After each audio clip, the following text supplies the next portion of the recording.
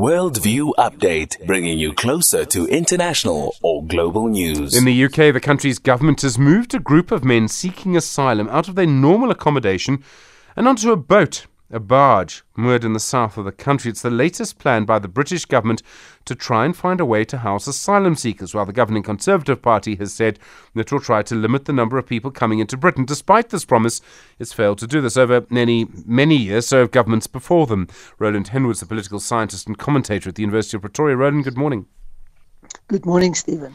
British governments for years have said they will reduce the number of people coming into the UK illegally. Why have they failed so badly at this for so long?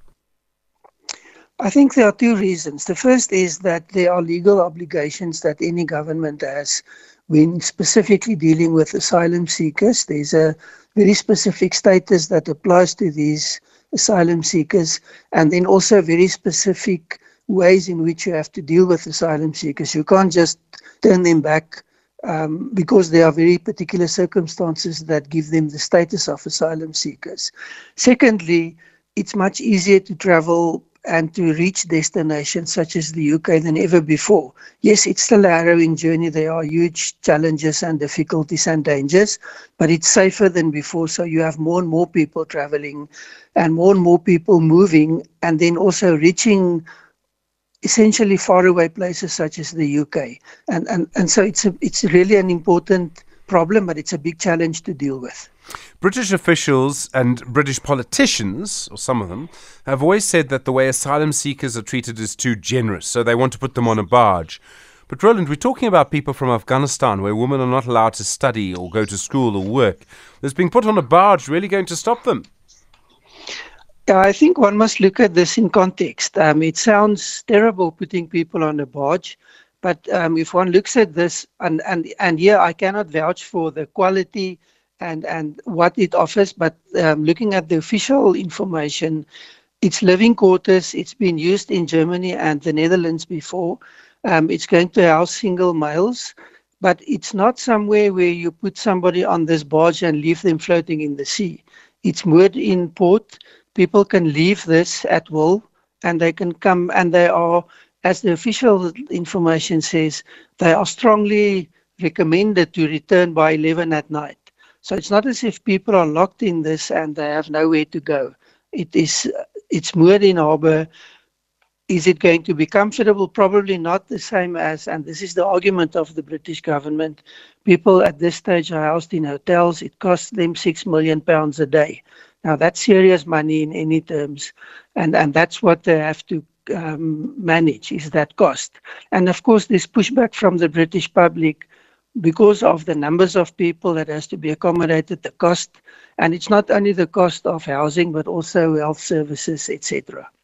So one of the reasons that this happens in Britain and the other and other countries in Europe, why they need to accommodate and why the issue of accommodation for asylum seekers becomes such an issue, is that the process of deciding who qualifies for asylum can take a very long time. I mean, as I say, many countries have this problem. Why is that so difficult? Because that's what adds to the pressure that these countries believe that they're facing. I think there are domestic reasons. Again, cost related. You have to employ people to process the applications, but you also have to make sure that the applications are actually what they claim to be. In other words, you have to have the ability to verify the information, to identify the asylum seeker with the specific application, and then verify that this is actually somebody, and this is important. Asylum seekers are not migrants. These are specific individuals that are fleeing torture, human rights abuses, literally threats to life. So you have to verify that. The problem is there's a lot of abuse in the process. There's a lot of crime in the process. Human smuggling, etc., all becomes part of the reality. So although one may sympathize with the plight of asylum seekers and honest refugees in that way that are fleeing threats to life, you also have to verify this.